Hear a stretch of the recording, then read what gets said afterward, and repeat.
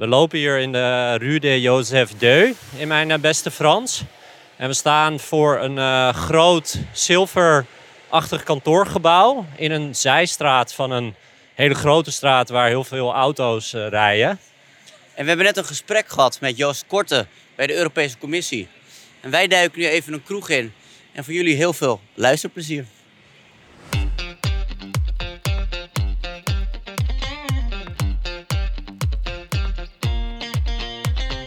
Dit is de podcast Juridisch Geneuzel, waarin we laten zien hoe recht ook leuk kan zijn. Mijn naam is Hidde Bruinsma. En ik ben Niels van der Neut.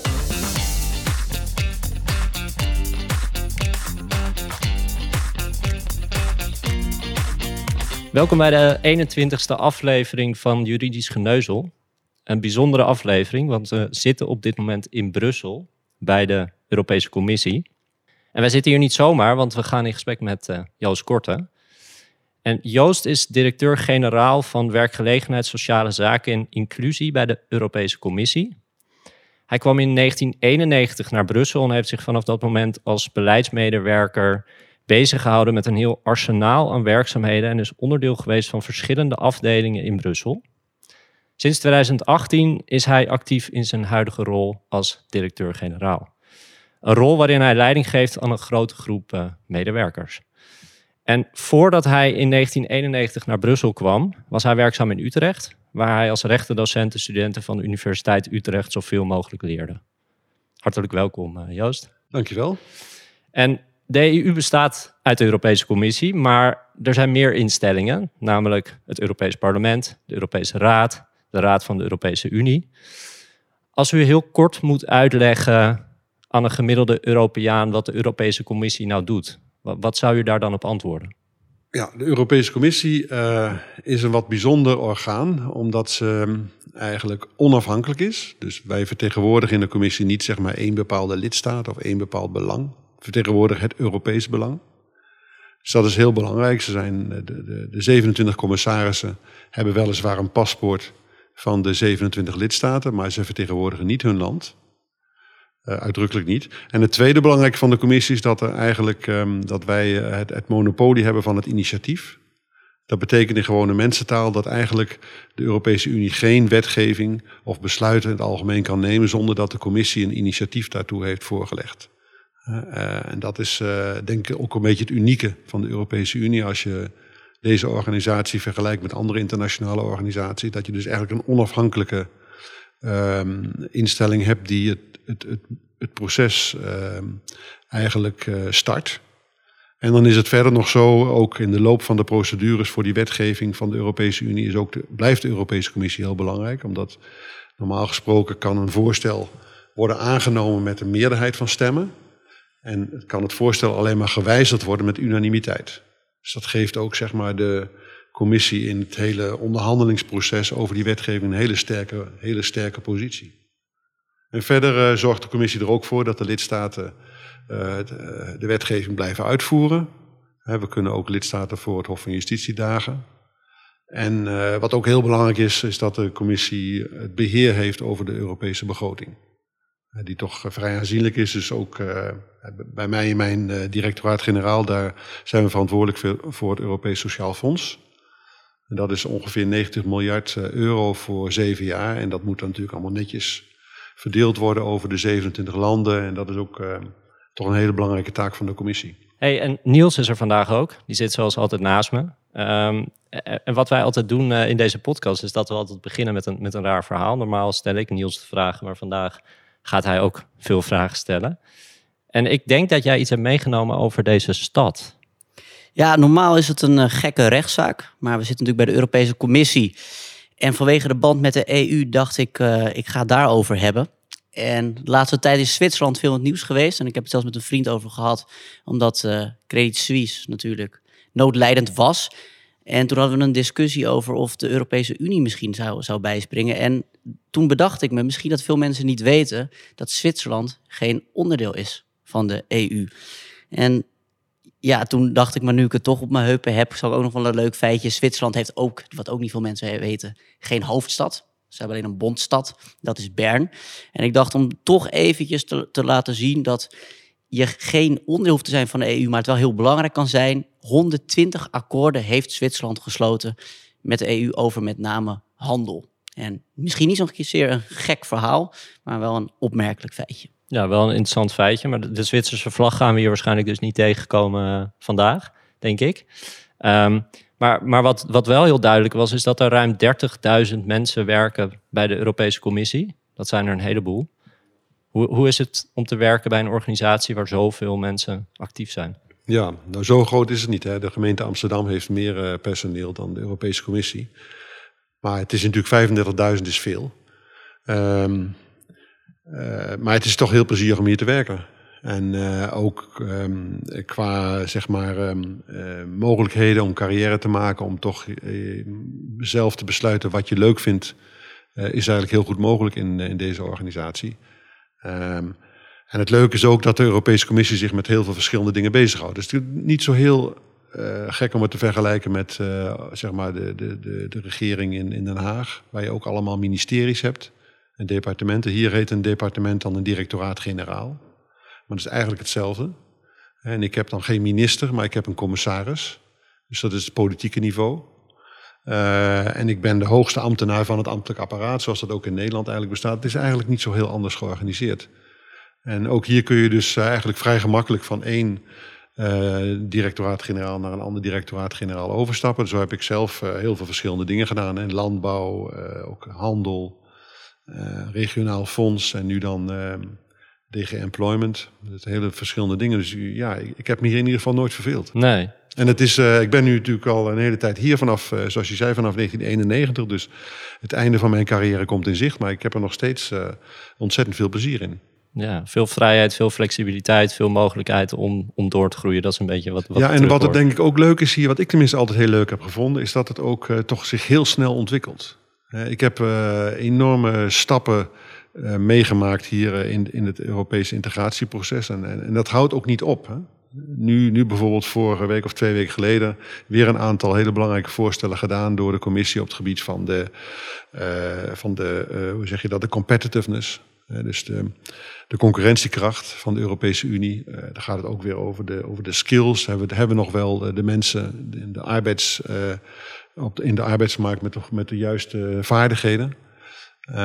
Hoe houden we Europa zeg maar concurrerend in een wereld die steeds gevaarlijker wordt? Hoe houden we toegang tot de strategische reserves? Hoe kunnen we onze eigen broek ophouden als het nodig is?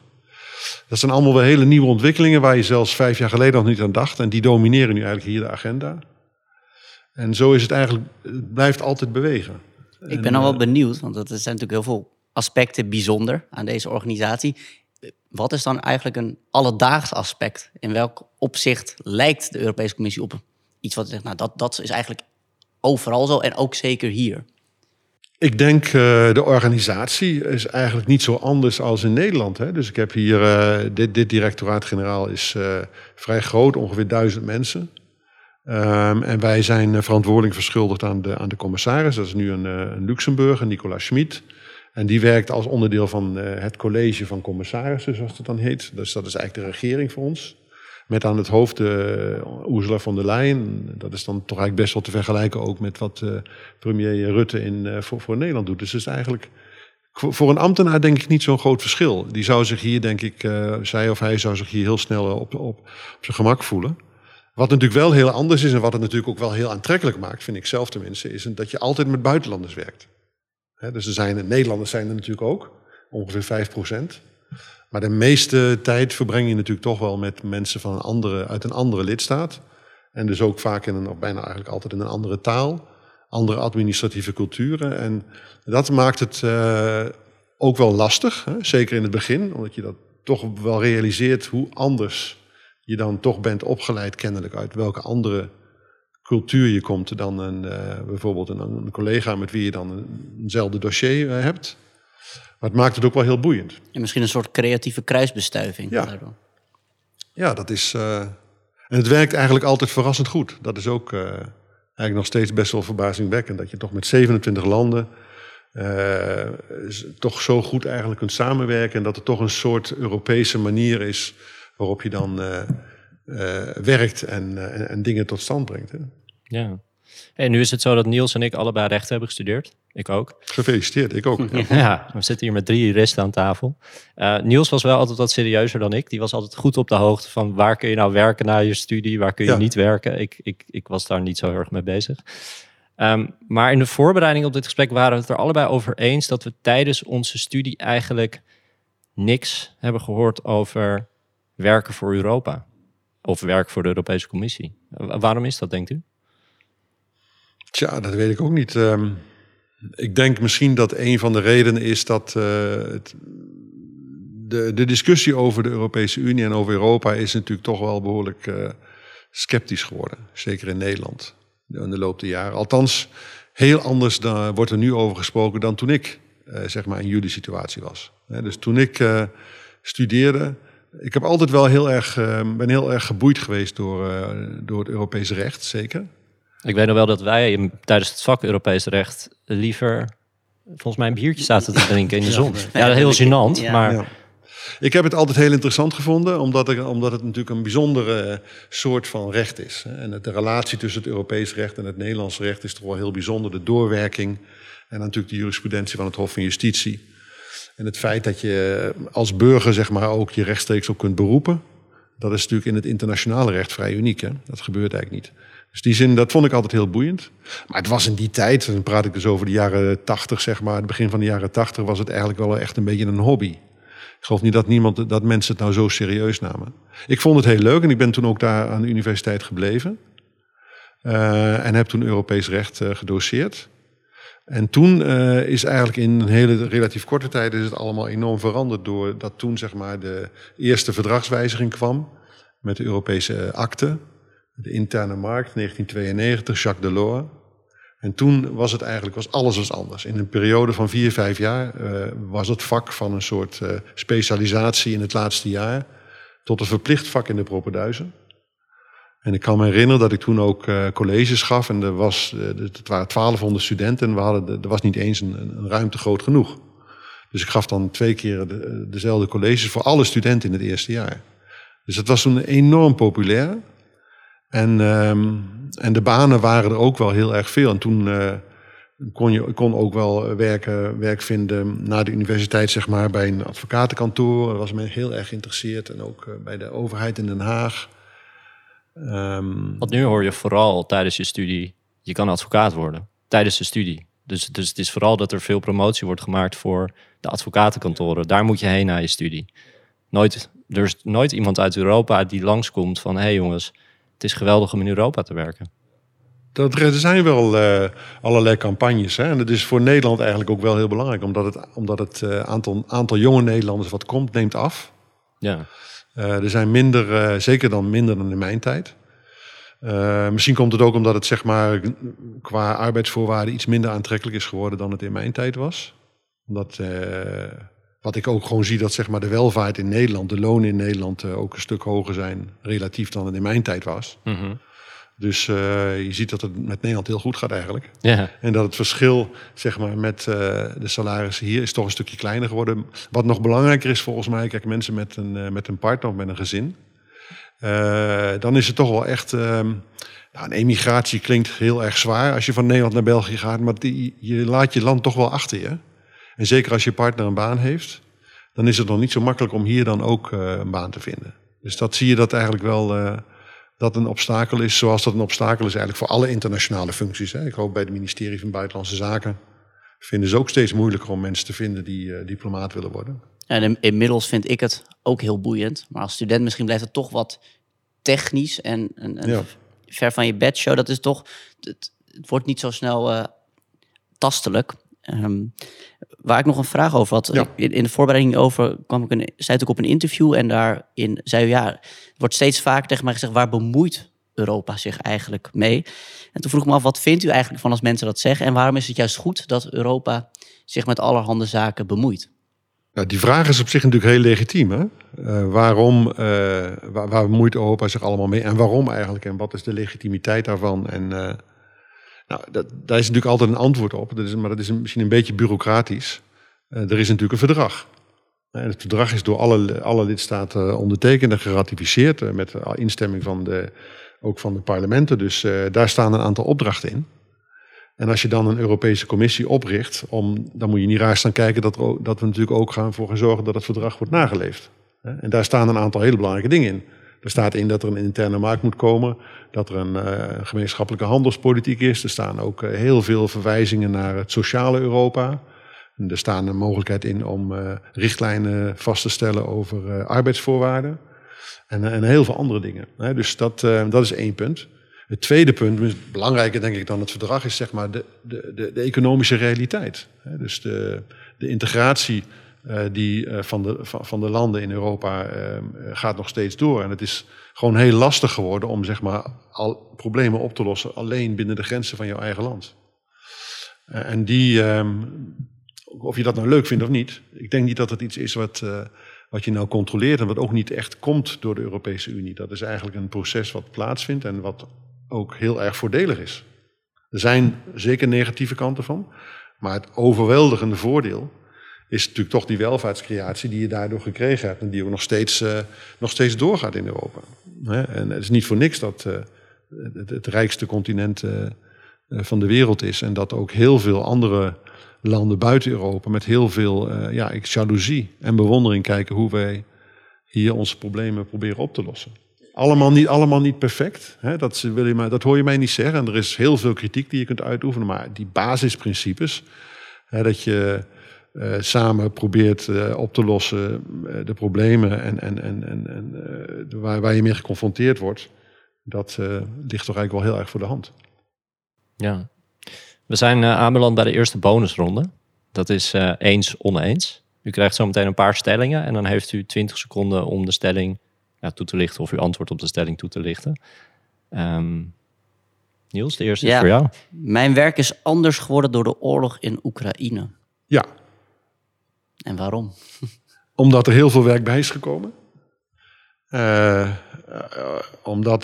En ook denk ik omdat heel veel denkbeelden over de Europese Unie zijn toch heel erg veranderd daardoor. Het gevoel van bedreiging, wat ik zelf eigenlijk nooit zo heel erg heb ervaren. Gelukkig niet, ik kom uit de generatie waar eigenlijk oorlog in Europa eigenlijk ondenkbaar was. En nu zie je dus plotseling dat het niet zo is. En dat op een relatief kleine afstand hier vandaan er is wel degelijk een agressieoorlog plaatsvindt. Zoals je dacht van die zijn verboden. Die zijn trouwens ook verboden, maar het gebeurt wel. Je hebt te maken met een land, met Rusland, wat zich zeg maar heel agressief opstelt en zich niet houdt aan de internationale afspraken. En dat heeft een grote schok teweeggebracht. Hè? Dat is duidelijk. En dat heeft ook de hele agenda van de commissie eigenlijk overhoop gegooid. Dus de interesse in bijvoorbeeld militaire zaken, maar ook wat mij dan meer aangaat, de vluchtelingen uit de Oekraïne. Dus er is een speciale status vastgesteld voor de vluchtelingen uit de Oekraïne. Die hoeven dus niet zeg maar via de asielprocedure. Maar die kunnen via een speciale richtlijn, kunnen die hier in Europa verblijven. En ook werken. En hebben toegang tot het onderwijs, tot de zorg. Dat is eigenlijk vrij uniek. 4,5 miljoen. Nou zijn er ongeveer. Maar zijn er ook in totaal misschien wel 6, 7 miljoen geweest. Vooral natuurlijk in de lidstaten die grenzen aan de Oekraïne. Maar ook in Nederland zijn er toch een paar honderdduizend Oekraïners gekomen. En dat heeft wel heel veel werk meegebracht. En heeft ook zeg maar, het hele idee van vrij verkeer van personen weer in een andere daglicht gesteld. Ja. En het fascinerende vind ik ook dat als je ziet hoe zeg maar, vorige asielcrisissen in Europa zijn opgelost, of niet zijn opgelost eigenlijk. We praten nog steeds over de grote crisis van 2016. Het ging om 1 miljoen Syriërs. En nu zijn er 6, 7 miljoen Oekraïners, waarvan er dus 4,5 miljoen in de Europese Unie zijn. En dat is een enorme taak. Het is niet makkelijk, maar we spreken daar niet over een crisis. En dat is wel, denk ik, ook iets waar we ook best wel trots op kunnen zijn, denk ik. Dat dat toch op de een of andere manier goed wordt opgelost. En ook in Nederland. Natuurlijk is er een probleem met de opvang, maar wat ik gezien heb van de onderzoeken die er gedaan zijn, is dat het zeg maar de Oekraïners die dus in Nederland naar Nederland zijn gegaan, het eigenlijk relatief goed doen. En ook werken, veel werk hebben gevonden, omdat ze dat ook mogen. En niet zoals een asielprocedure dat je eerst moet wachten tot je erkend bent en dan mag. En dan pas kunt werken als je erkend wordt. Hier is het een heel andere juridische constructie. Dus dat heeft wel heel veel veranderd hier, ja. Maar ik denk meer nog dan de concrete dossiers, zoals we hier zeggen, is het eigenlijk meer het hele idee van bedreiging. En waar kun je nog op vertrouwen? En dat Europa voor zichzelf moet zorgen. Ja, een hele andere eens-oneens. De jeugdwerkloosheid in de zuidelijke EU-landen gaat verdwijnen door de vergrijzing. Oneens, denk ik. En waarom? Oké, ik denk dat een beetje te simplistisch is. De 1 op 1 kun je dat niet zeggen. Nee. Natuurlijk is het wel zo dat door de demografische ontwikkelingen dat er meer kansen zijn voor de jongeren. Dat geloof ik wel. Maar het is niet omdat de een doodgaat dat de ander dan een baan heeft. Om het maar even heel bot te zeggen. Er moet natuurlijk economische activiteit zijn. Er moet geïnvesteerd worden. En dat is denk ik waar het probleem is in Zuid-Europa. Hè? Dus dat het gewoon niet voldoende economische activiteit is en ook de jeugd wegtrekt. Waardoor natuurlijk de situatie in die regio's alleen nog maar slechter wordt. Dus dat zou ik niet zeggen. Volgende stelling. Ik maak mij wel eens zorgen om een nexit. Nee, niet meer. Ik denk dat de Brexit daar heel heilzaam is geweest. En dat men nu daar toch wat anders over denkt. Het probleem is niet weg, hè? De issue is niet weg. Dat geloof ik niet. Ik geloof bij niet iemand die denkt, nou het gaat altijd goed en we hebben niks te vrezen als Europese Unie. Daar geloof ik helemaal niks van. En het is een constante discussie en die is ook goed dat die er is. Ik ben niet zo iemand die zegt, je mag de Europese Unie niet bekritiseren of als de Europese Unie er niet zou zijn, dan zouden we allemaal ten onder gaan. Zo zwart-wit is het niet. Hè? Er worden permanente keuzes gemaakt. En die zijn over het algemeen wel goed, maar niet altijd. En je moet, als je een organisatie bent zoals de Europese Unie, toch eigenlijk permanent je eigen toegevoegde waarde bewijzen. Dat heet dan subsidiariteit. Of waar focus je op? Waar zie je de grootste toegevoegde waarde van Europa? Dat is ook een eindeloze discussie en die moet je wel hebben. Nu is dat minder lastig geworden, omdat we nu aangevallen zijn. Dus nu weet iedereen in één keer waar het over gaat. Maar er zijn ook natuurlijk periodes geweest waar dat allemaal niet zo duidelijk was. En waar men vond dat Europa zich met veel te veel met details bemoeide. Maar dat gevoel is nu helemaal weg. Mijn werk is anders geworden door de coronapandemie. Ook dat is waar, ja. En op wat voor manier vooral?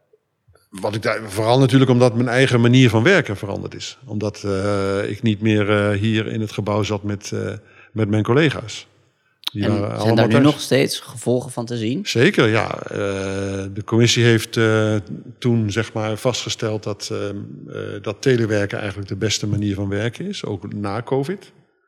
Met een verplichting om 2 dagen in de week op kantoor te zijn. Dus telewerken is een beetje hybride?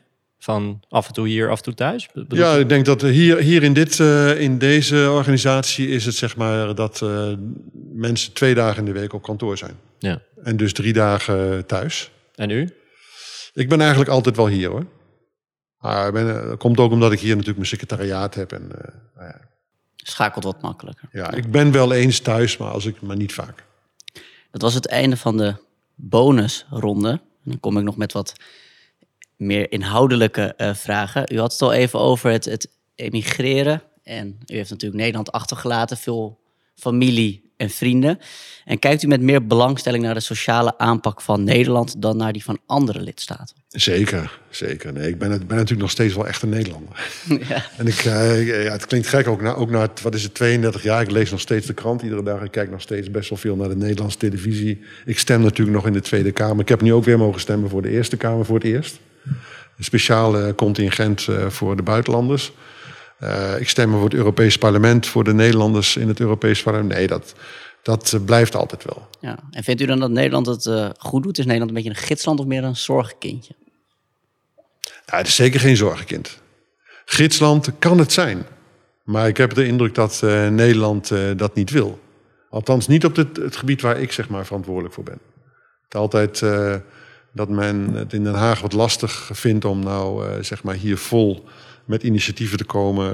Maar ik denk dat potentieel Nederland zeker dat wel zou kunnen zijn. Moeten ze die rol innemen, vindt u? Ik vind het heel jammer dat ze het niet doen. Er is ook wel iets veranderd. Ik heb wel de indruk dat zeg maar, de scepsis zeg maar, over de agenda van de Europese Commissie op het gebied van Sociaal Europa is toch wel heel erg veel minder geworden in Nederland. Dat zie ik wel. Hoor. Dat is vind ik heel positief. We werken nu ook echt heel goed samen met de Nederlandse delegatie op bijvoorbeeld platformdossier. Dat is een heel mooi voorbeeld, die richtlijn. Dat richtlijnvoorstel waar Nederland de Commissie heel sterk ondersteunt.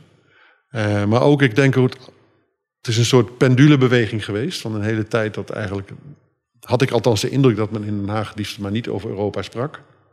Was alleen maar gevaarlijk en riskant. Zie ik tot nu dat er wat meer openheid is en dat men ook wel ziet dat een aantal issues in de arbeidsmarkt, dat men daar ook wel iets kan leren van Europa. Platform is natuurlijk een goed voorbeeld.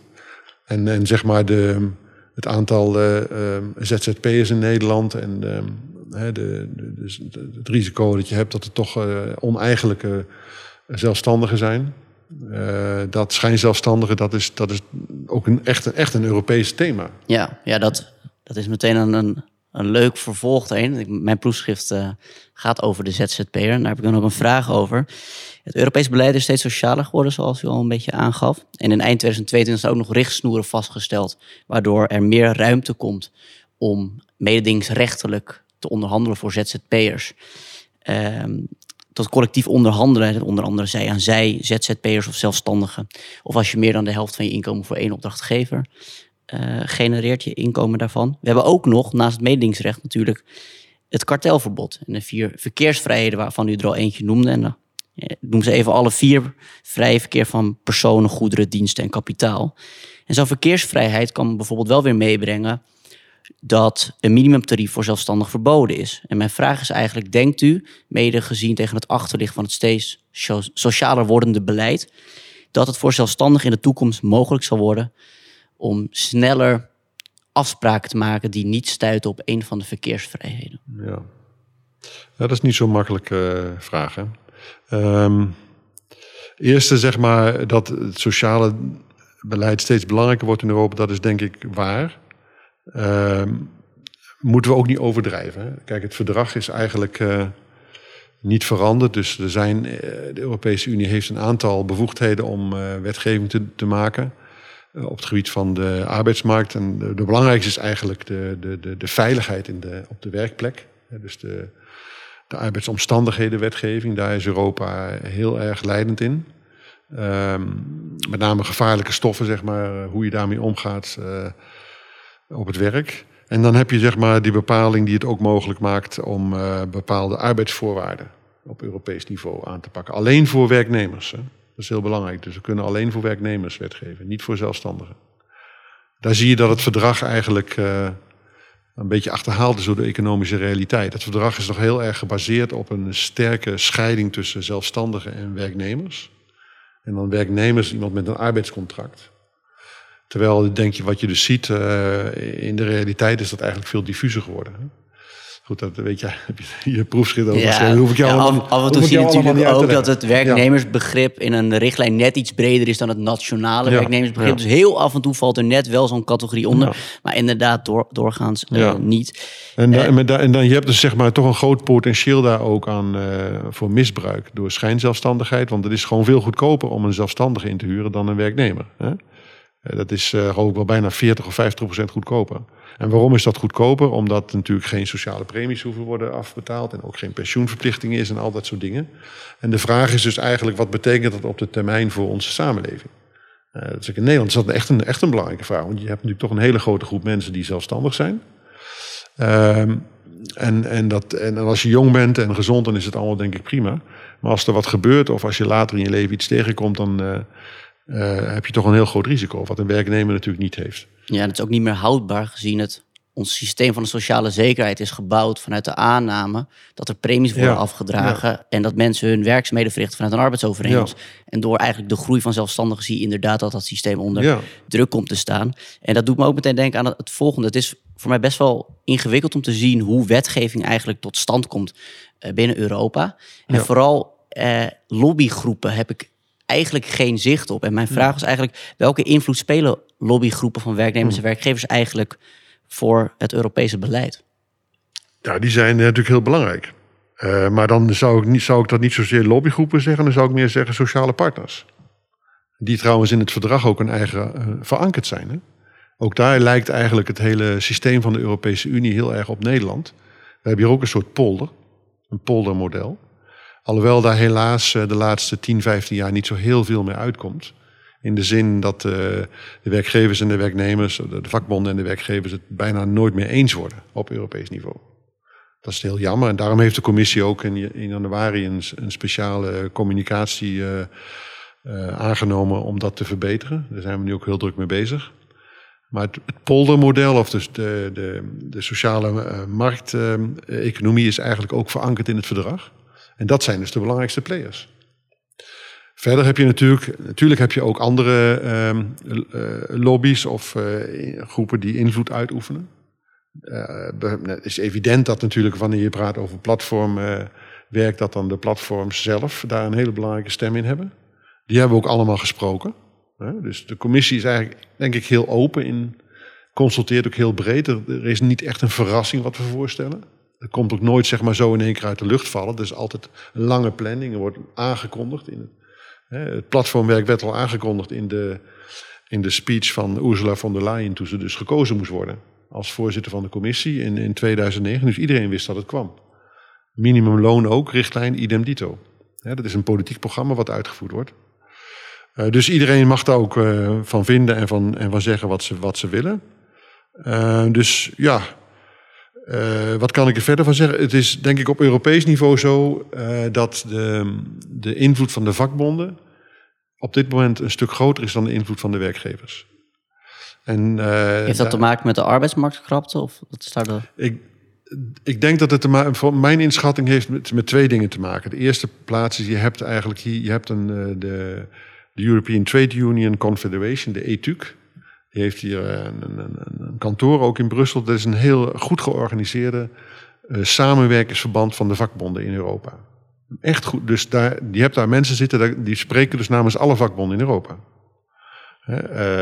Die ook een autoriteit hebben en die dus, wanneer ze met ons komen spreken of met de commissaris kunnen spreken, alle vakbonden meebrengen. Dat is fantastisch.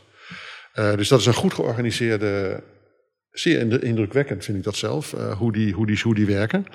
En aan de werkgeverskant is het verband veel losser. Je hebt hier niet eigenlijk zeg maar zoiets wat een VNO-NCW, MKB, dat heb je hier niet. Het is hier Business Europe heet het, maar dat is een veel losser verband. Waar ook zeg maar de leden veel minder gebonden zijn door wat hun organisatie hier in Brussel zegt. Dus dat is een groot verschil in effectiviteit gewoon. Hè. Dus er is een hele duidelijke standpunt van ETUC. En er is met Business Europe weet je het nooit zo precies. Wat nog belangrijker is dat Business Europe heeft een agenda nu de laatste 15 jaar toch wel die eigenlijk heel erg sceptisch is. Dus het standpunt van de Europese werkgevers is eigenlijk dat men geen wetgeving wil op Europees niveau. Dus alle voorstellen die we gedaan hebben voor minimumloon, platform en de andere grote richtlijnen van de laatste jaren op het gebied van de arbeidsmarkt, wordt er altijd gevraagd aan de sociale partners, willen jullie hier niet over onderhandelen? Willen jullie hierover geen akkoord maken? En dat akkoord kan dan later omgezet worden in een richtlijn. Dat is eigenlijk de ideale optie. En dat lukt nooit, omdat de werkgevers altijd zeggen, dat willen wij niet.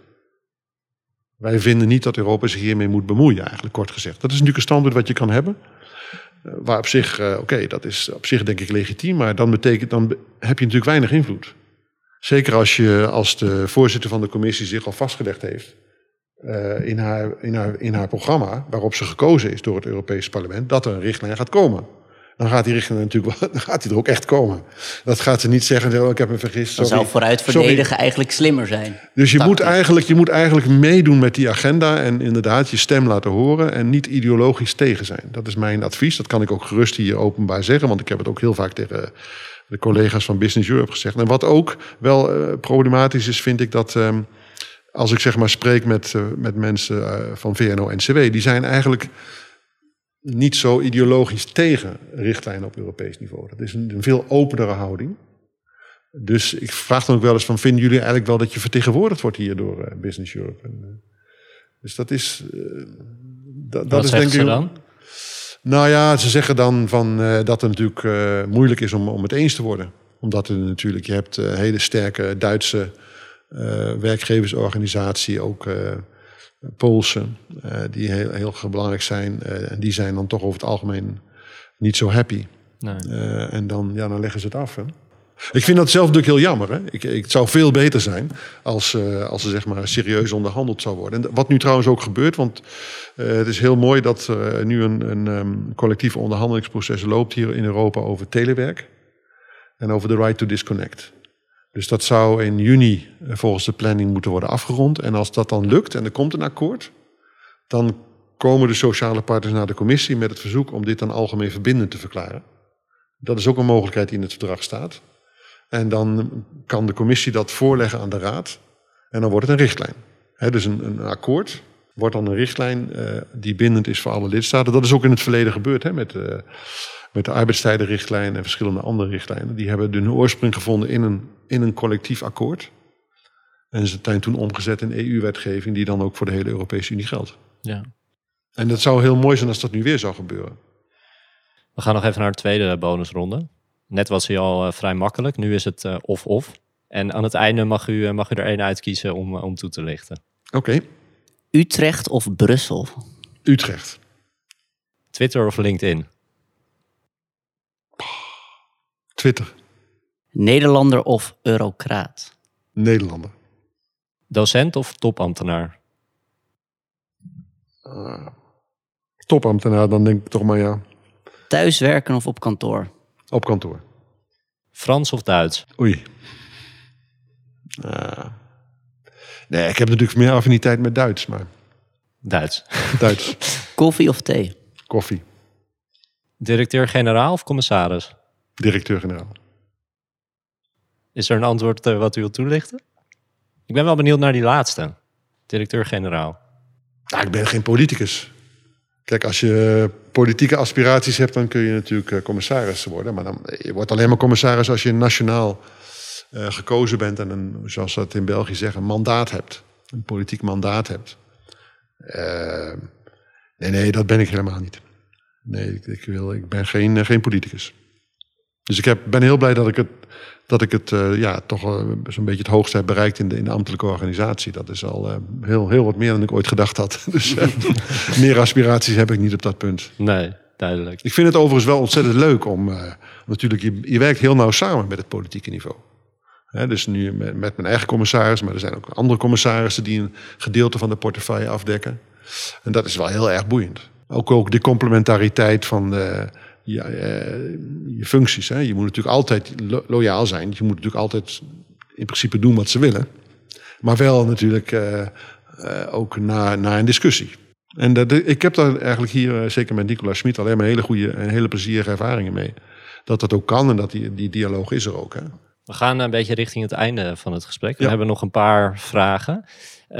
In het begin noemde ik al dat de Europese Commissie een enorme organisatie is. Daar werken veel mensen. Nou, u vond het nog wel meevallen. U zei, niet zoveel gemeente Amsterdam werken meer mensen. Ja. Kunt u in grote lijnen beschrijven hoe uw werkdagen eruit zien?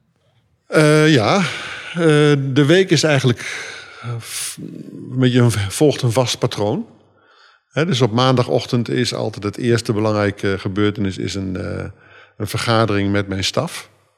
Dus dat zijn, ik heb hier 8 directies onder mij. Dus dan heb ik een vergadering met de 8 directeuren. En ik heb 2 deputies. Die zijn er ook bij. En dan mijn assistenten en dan iemand van de human resources en de communicatie. En dan hebben we altijd een discussie over een aantal topics die dan van tevoren gekozen worden. Die belangrijk zijn voor DG. En verder is het ook een gelegenheid om zeg maar de week door te spreken die komt. En ook een beetje te kijken wat er de vorige week gebeurd is. Wat zijn de highlights? Waar moeten we ons op voorbereiden? Dus dat is eigenlijk toch wel de hele maandagochtend. Verder heb ik in de week natuurlijk heel regelmatig iedere dag wel ook bilaterale gesprekken met mijn eigen mensen. Per afdeling of per directie. Soms ook op bepaalde dossiers specifiek. Woensdag hebben we normaal gesproken tenminste 1 keer in de week een gesprek met de commissaris. Soms 2 of 3 keer in de week, dat hangt er vanaf. En zijn kabinet, dus die heeft ook zijn eigen adviseurs waar we dan mee discussiëren. Donderdagochtend heb ik altijd een vergadering met mijn collega directeur-generaal. Dus dan ontmoeten we elkaar, dus alle topambtenaren van de commissie. Toch wel 2,5 uur met elkaar. Ik heb natuurlijk ook heel veel gesprekken, mensen die me willen spreken. Veel bezoekers. Ik geef ook podcast. Veel, ja, zoals zo'n podcast. Maar ook, ik geef ook best veel speeches en zo. Nu bijvoorbeeld zijn we natuurlijk heel druk met het Europese jaar van de vaardigheden. Dus daar, als ik niet oppas, dan spreek ik de hele dag over vaardigheden. Ik ga ook vaak natuurlijk naar het parlement, het Europese parlement. Wat ontzettend belangrijk is, waar volgens mij de Nederlanders over het algemeen onderschatten hoe belangrijk het Europese parlement is. Nou, dan moeten we daar nog een keer langs gaan, Niels. En wat een invloed het parlement heeft op het beleid hier in Brussel en van de Europese Unie. De lidstaten, dus ik ga regelmatig naar de vergadering van de ambassadeurs of de deputy-ambassadeurs, de zogenaamde Coreper, die alle raadszittingen voorbereiden. En dan heb ik natuurlijk ook, ben ook dan de chef van 1000 mensen. Dus ik doe ook, meestal de vrijdag besteed ik dan aan management. Dus promoties, afscheids, recruteringen. Ja, want u zegt het jaar van de skill. Maar leidinggeven is ook een skill. Zeker. Hoe is dat voor u? Ja, dat moet je natuurlijk eigenlijk aan mijn collega's vragen. Maar ik heb het idee dat ik heb in ieder geval wel mijn eigen leidinggevende stijl ontwikkeld. Ook in de loop der jaren. Hoe ziet die eruit? Die ziet eruit dat je... Bij mij, misschien is het goed om uit te... Ik ben hier gekomen, dus zoals u zei aan het begin, 5 jaar geleden, 2018. En dat was een van de grootste verrassingen in mijn carrière. Dat men vond dat ik naar DG Employment zou gaan. Want ik had op dit dossier eigenlijk helemaal geen kennis. Ik kende ook de mensen niet. En ik heb me eigenlijk nooit zo bezig gehouden met deze issues. En ik wist niet eens waar het gebouw was van DG Employment. Dus dan ontwikkel je natuurlijk een leidinggevende stijl dat je eerst goed luistert.